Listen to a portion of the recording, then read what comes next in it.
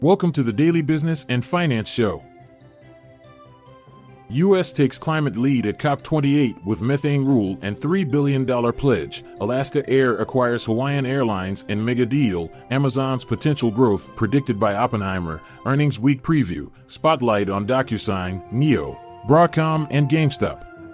Medical sector buzz. Piper foresees GLP-1s boosting knee, hip surgeries demand. Biotech industry celebrates record gains in November while William Hill owner 888 turns down Playteka's £700 million offer. Stay tuned after the short ad break to delve deeper into these headlines. At the 28th Conference of Parties, or COP28, Climate Summit, an announcement was made by the Biden administration. They introduced a methane rule for United States oil and gas producers. This rule aims to reduce leaks and ban routine flaring. In addition to this, the United States pledged $3 billion to a United Nations fund. This fund is designed to aid developing countries in reducing their greenhouse emissions. In attendance at the summit was ExxonMobil's CEO, who advocated for diverse solutions in global energy transition. On another note, crude oil prices have seen a decrease for 6 consecutive weeks due to skepticism over OPEC Plus's production cuts.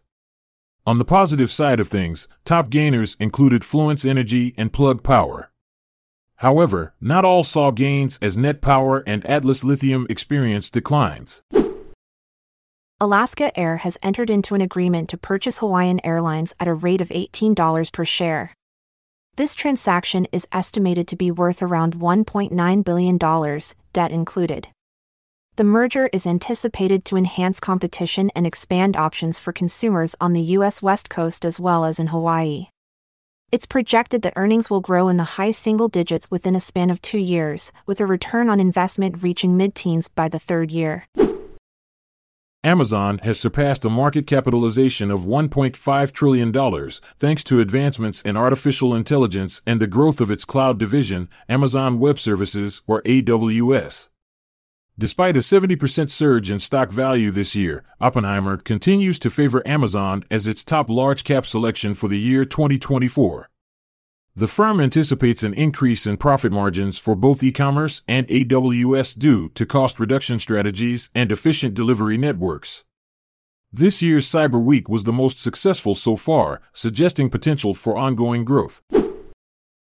This week, we anticipate quarterly results from several major companies.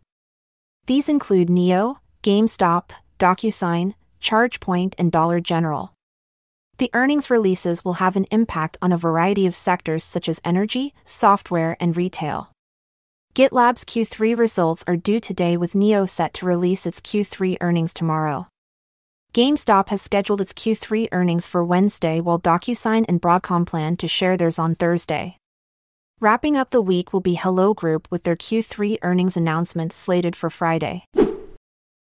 Piper Sandler has forecasted average outcomes from Novo Nordisk's Phase 3 trial of the weight loss medication, semaglutide, for osteoarthritis treatment. The bank does not predict a decline in knee replacement surgeries despite potential pain alleviation, as existing damage is irreversible with the drug. However, it does foresee an uptick in demand for joint replacements due to more patients qualifying for surgery following weight loss. Piper Sandler also projects that companies such as Stryker and Zimmer Biomet will profit from this trend.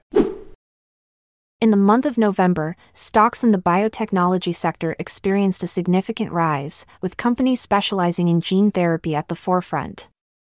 The SPDR S&P Biotech ETF, which encompasses over 130 biotech stocks, saw an increase of approximately 14%, surpassing performance within the wider healthcare industry.